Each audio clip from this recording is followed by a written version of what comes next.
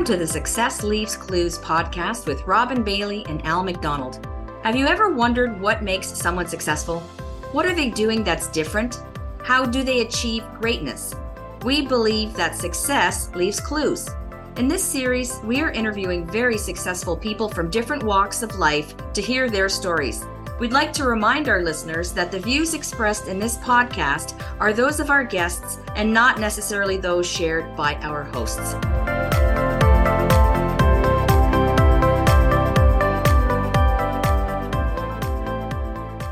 Welcome back to the Success Leaves Clues podcast. Today's episode is sponsored by Life and Legacy Advisory Group. Are you a small business owner who thinks they pay too much in taxes? We can help.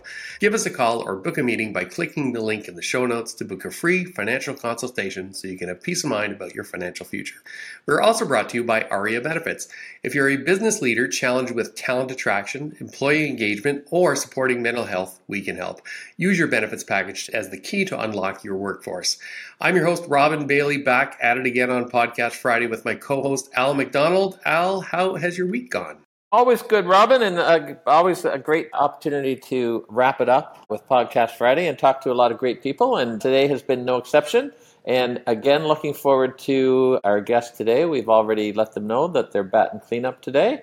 They've got big shoes to fill, but I'm looking forward to this conversation. I think it's going to be great. Well, I've said it many times on the podcast, and if people have listened before, they're going to get tired of me saying this, but I'm always grateful to the show because inevitably we get great introductions from great people to other great people, and today is no exception, and I'm going to give someone a shout out at the end of this intro. But joining us today is Nora Jenkins Townson. Nora is the founder of Bright and Early, a consultancy of forward-thinking HR experts on a mission to craft the world's best workplaces.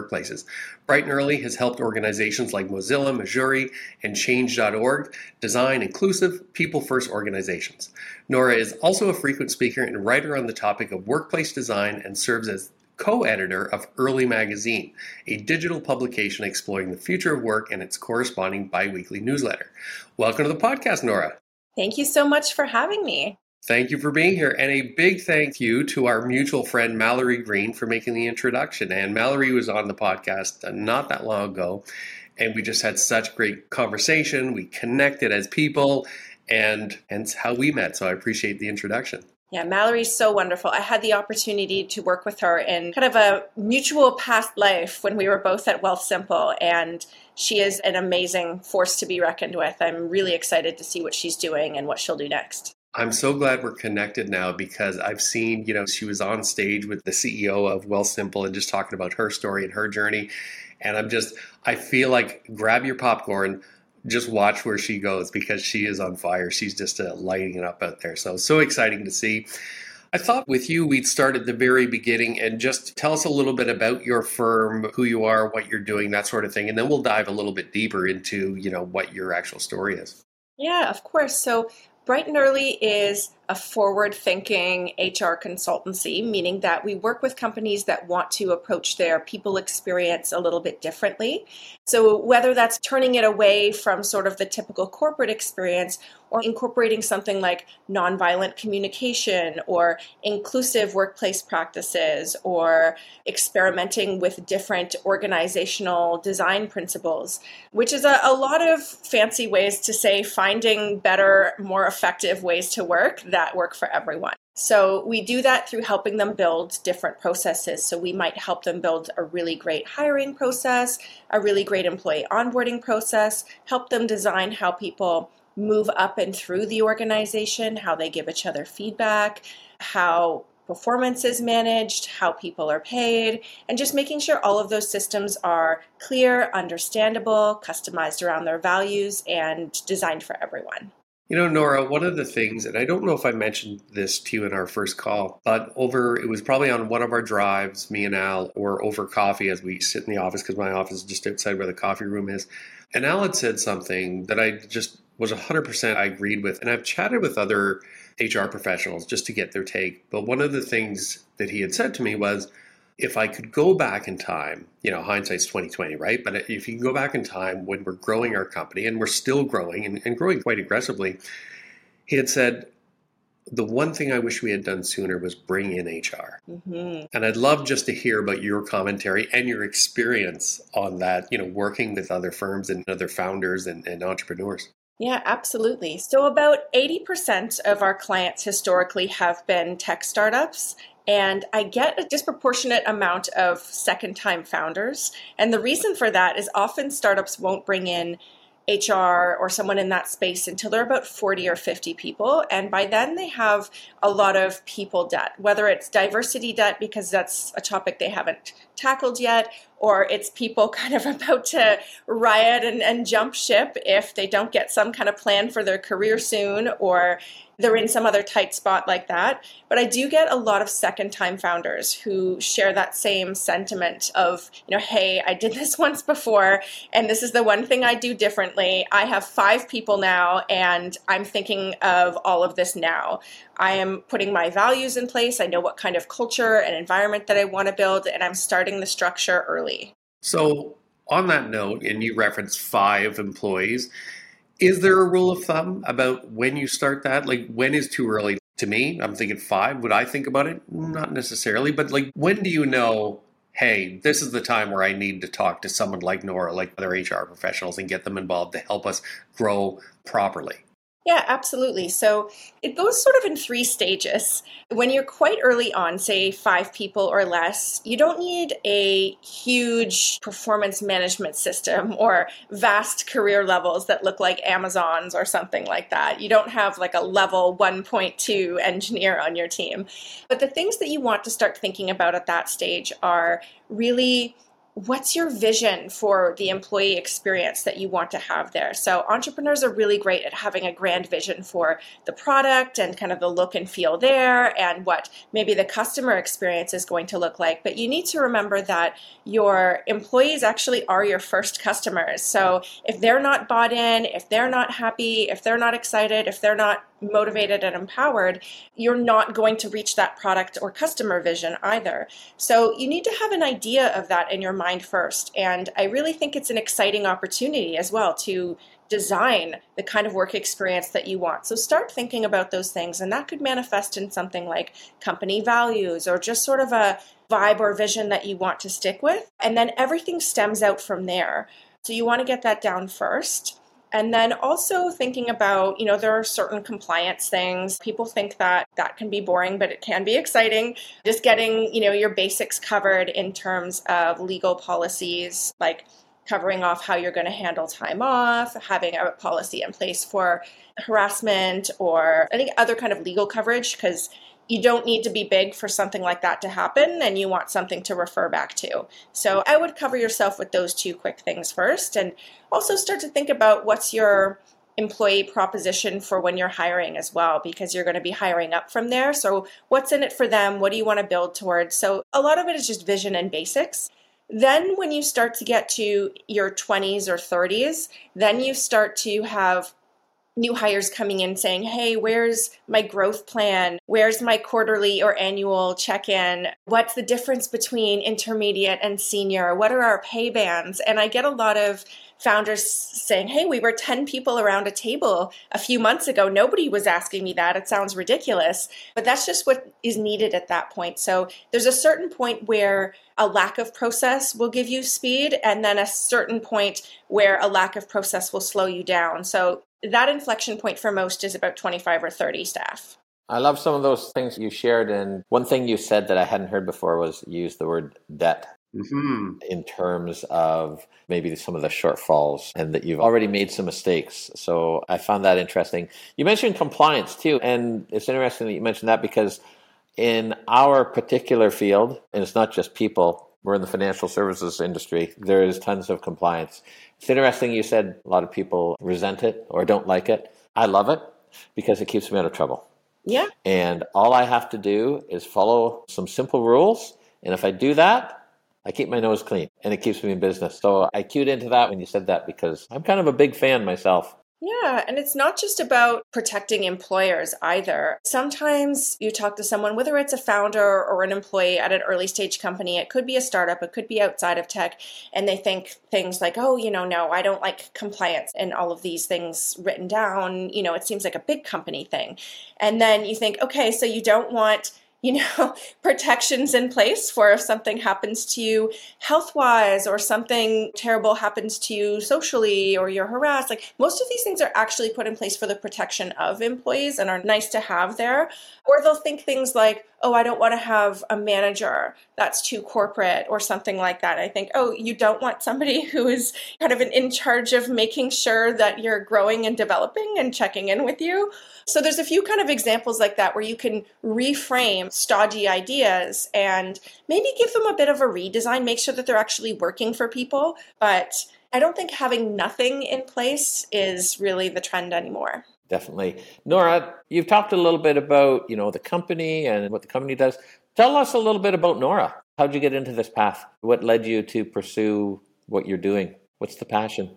Absolutely. So I have one of a few different classic startup entry stories. So I actually didn't have the opportunity to go to university, and tech is one of those places, or at least the earlier days of tech. I hope it's still like this. I try to keep it like this, where it's not about where you have a degree from or where you worked before or anything like that. It's really just about, can you come in and do an amazing job, find things to be helpful with, and you will move up quickly. It's not, oh, you have to spend 2 or 3 years in this associate role and then associate manager role, and you have to have this specific background. They just care that you can show up and do it.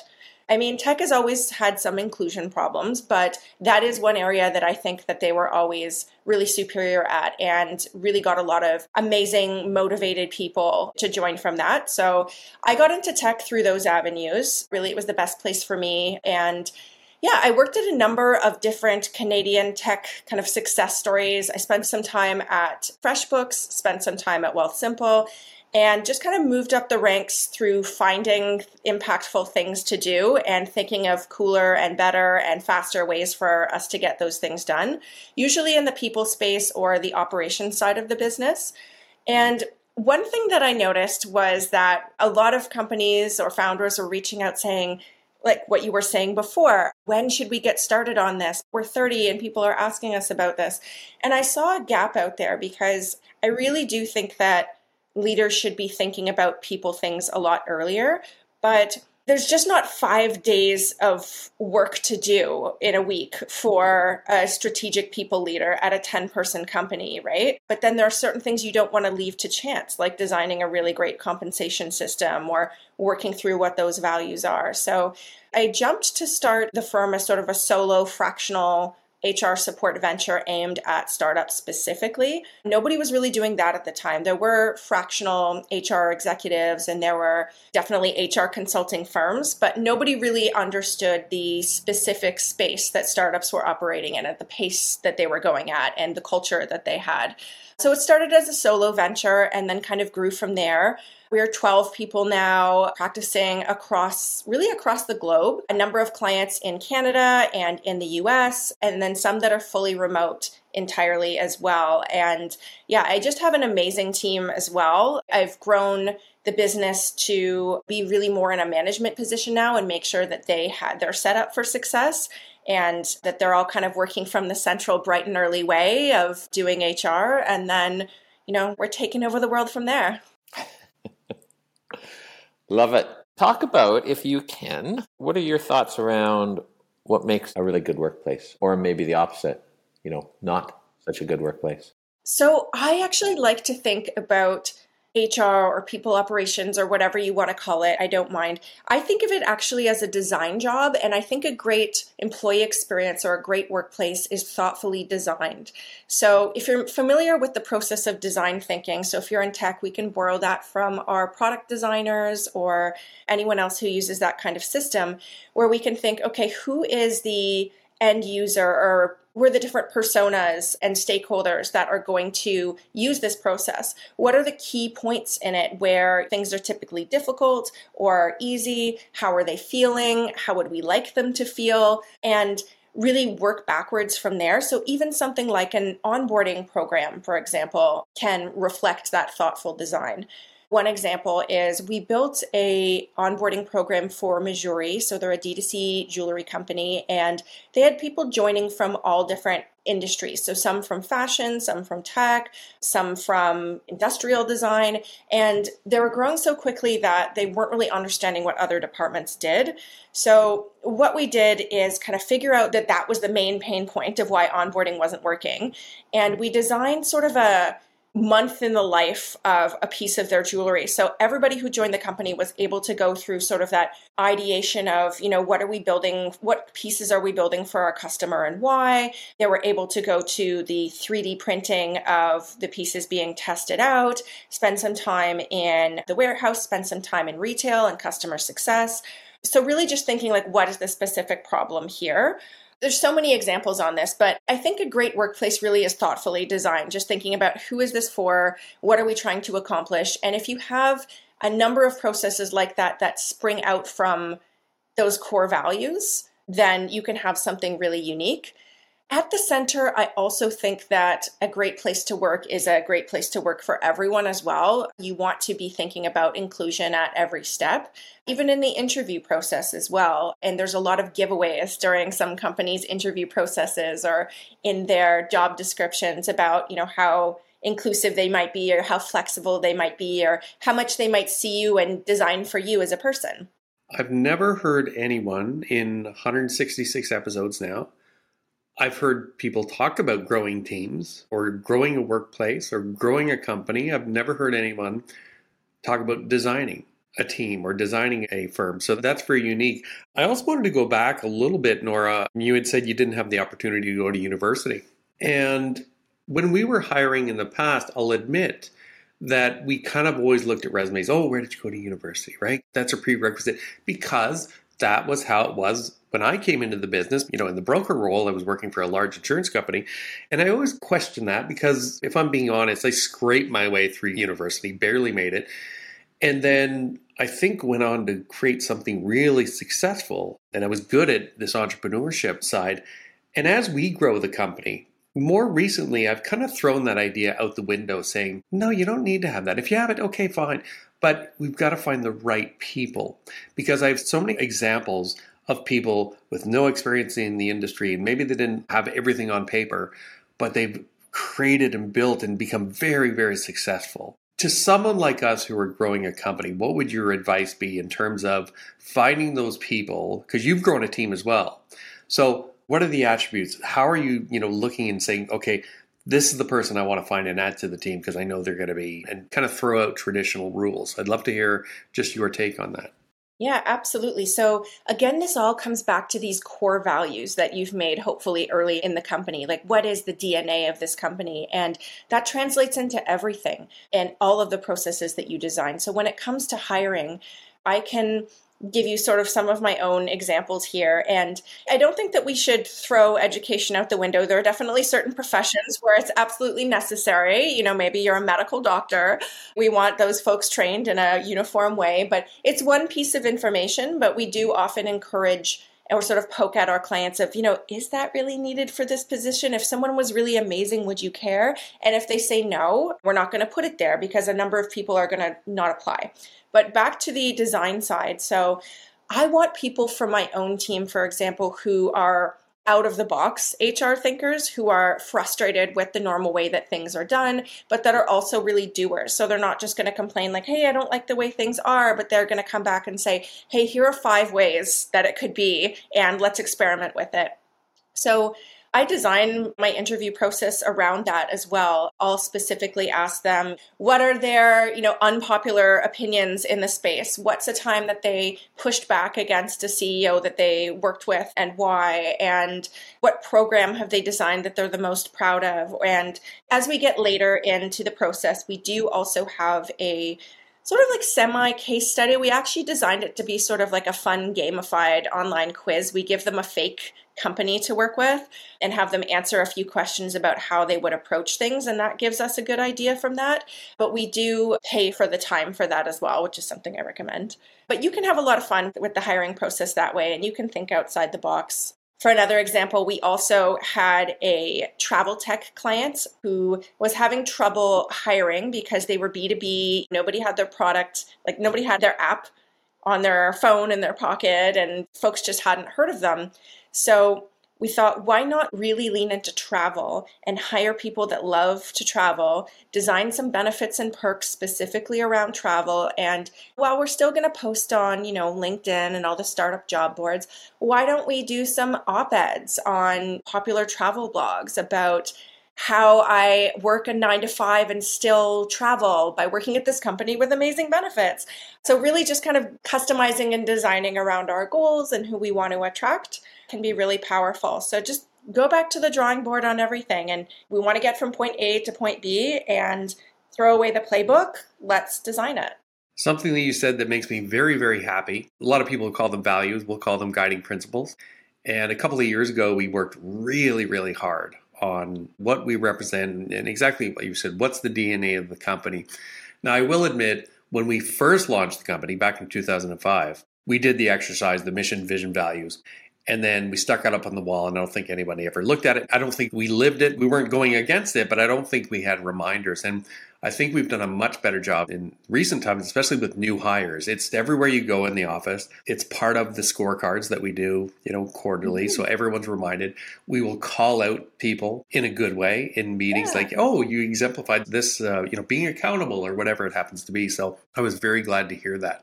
Yeah, you can really bake it into everything. So say you have your values, you'll design your interview questions around it. When you're designing your career paths and frameworks, when somebody's moving from, junior to intermediate to senior, you can bake in the expression of those behaviors as part of what it takes to move up. When you're doing your evaluations or check-ins or however you handle performance, those can be in there. So for example, it was really important to us to make and be involved in community. So either internal community, so folks contributing to Bright and Early itself, so our knowledge base, helping peers, etc., but also externally. So we have the Bright and Early Better Workplaces Fund, where we donate a percentage of our revenue to a fund made up of different charities that support underrepresented folks in the workplace.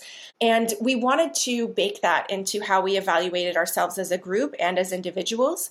So when people are doing peer reviews, for example, they're asked, okay, how much does this person contribute to community internally and externally? You can bake those things into compensation as well, right? Like, what are the behaviors you want to reward? And, you design bonus systems or advancement systems based on that. So there's a lot you can do with values beyond put them on the wall. So I'm glad you've started to integrate those at your own office. Absolutely. And I love these conversations because, again, I know other people are listening, but I'm just taking it in as we're running our organization. And maybe you don't want to give away every, little secret you have. And I totally understand that. But is there anything else you're doing at Bright and Early that make that a great place to work? Because it really seems that you've kind of got an edge here and you know what you're doing. So anything you could share, I would be very grateful because, again, any little clue that we can take back to our team is always very useful. Awesome. Yeah. So first off, we're all about open sourcing. So as you mentioned earlier, I co-edit earlymagazine.com, and we publish our guides to how Bright and Early does absolutely everything. It's my view that we want to share our knowledge with everyone. We want everywhere to be a great place to work, whether you work with us or not.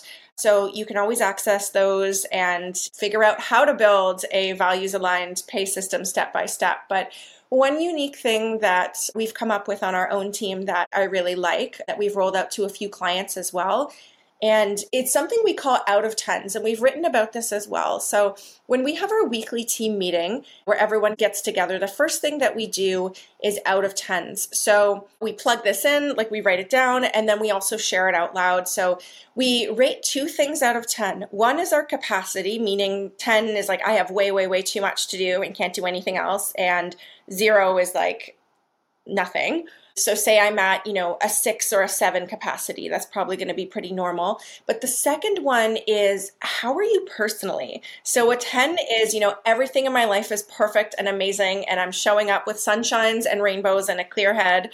And 0 is like, I'm deceased. I'm calling Mallory Green. No. Oh, So the reason that we do that is not because we want to pry and people need to tell us exactly what's going on in their life, although they're free to.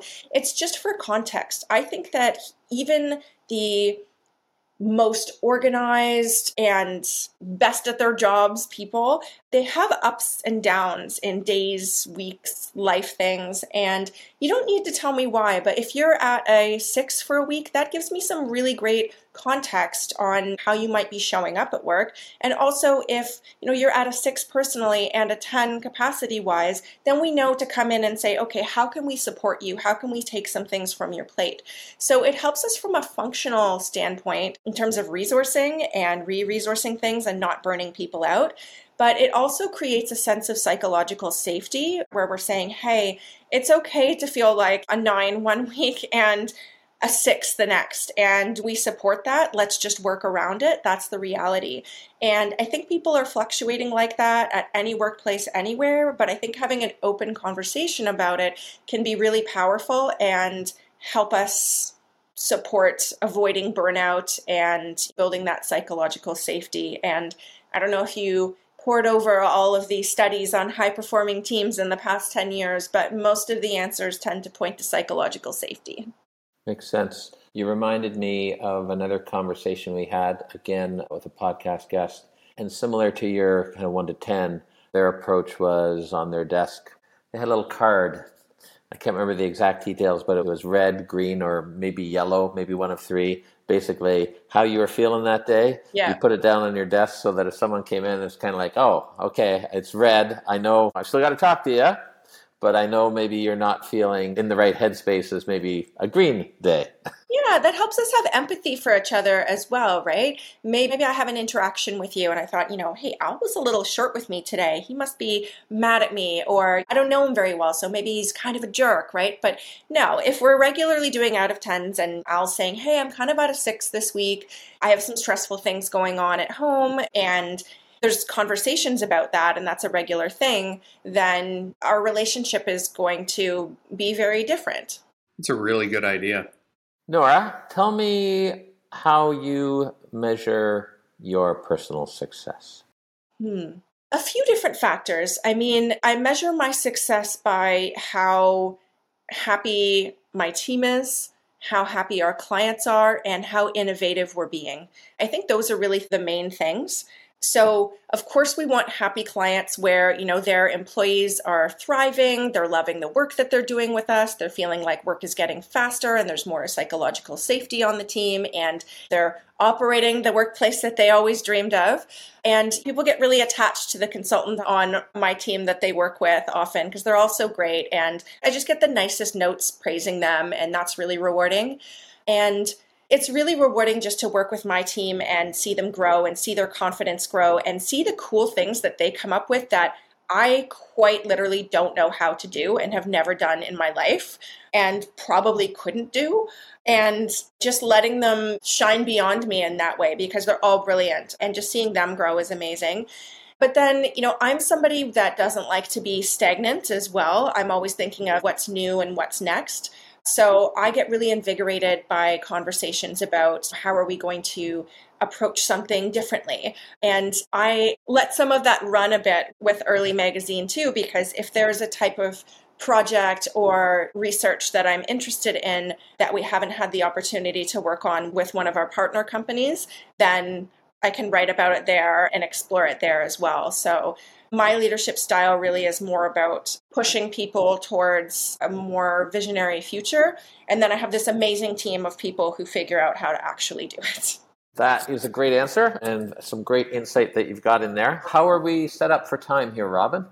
Oh, we're set up quite well. I was hoping we were going to get to your signature question at some point. Okay. I was wondering if we wanted to dive into anything else or if we wanted to go to that. Well, I think we already have an answer. Just having this conversation with Nora, I'm already hearing answers to this question, but I'm curious for you to answer because it is a philosophical question, Nora, and you might have a completely different answer. But I'm already hearing things about, because the question is about planting seeds for down the road and legacy. And so I'm already hearing some of that answer, but I would love for Al to run through the question with you and see if maybe there's something else that you're planning on. Perfect. Well, let's go then. So the question is this, Nora. A society grows great when old persons plant trees in whose shade they will never sit. So can you talk about any of those proverbial trees that you might be planting? Yeah, absolutely. So as humans, as a species, no matter what work looks like, we're always going to need to and have to collaborate and find new ways to do that are both effective and include everyone. And there's going to be lots of work to do in this world, whether it's in the office or out there saving it in different ways. And I want to find ways for us to collaborate harmoniously and find new ways to problem solve together, because we're always going to have to do it. And I appreciate you sharing that. It sounds like I heard that in your previous answer too. You used the word collaboration, and it sounds like that's something that's important to you and that you've been able to successfully pull off at your company there, at your business. That's great. Thank you. Thanks for sharing that. Well, once again, a big thank you to our mutual friend, Mallory, for this introduction, because I really enjoyed this conversation. Thank you for joining us today, Nora, and thank you for sharing your journey. What's the best way for people to reach out to you if they have questions about yourself or what you're doing at Bright and Early? So you can visit us at brightandearly.ca and also follow along with earlymagazine.com. I also really encourage folks to sign up to our newsletter. It's really fun, not boring at all. We share a lot of hot tips and takes and links, and we try and have fun with it, and that comes out every other Friday. So definitely sign up for that. There is space to do so on both brightandearly.ca and earlymagazine.com. Okay, awesome. Well, that does it for today's episode. We really enjoyed this conversation. As always, we hope you did too. If you have any questions for Al or myself, please feel free to give us a call or by joining the conversation on LinkedIn. And as we saw today, success leaves clues, my friends. We'll see you next time. Thanks so much.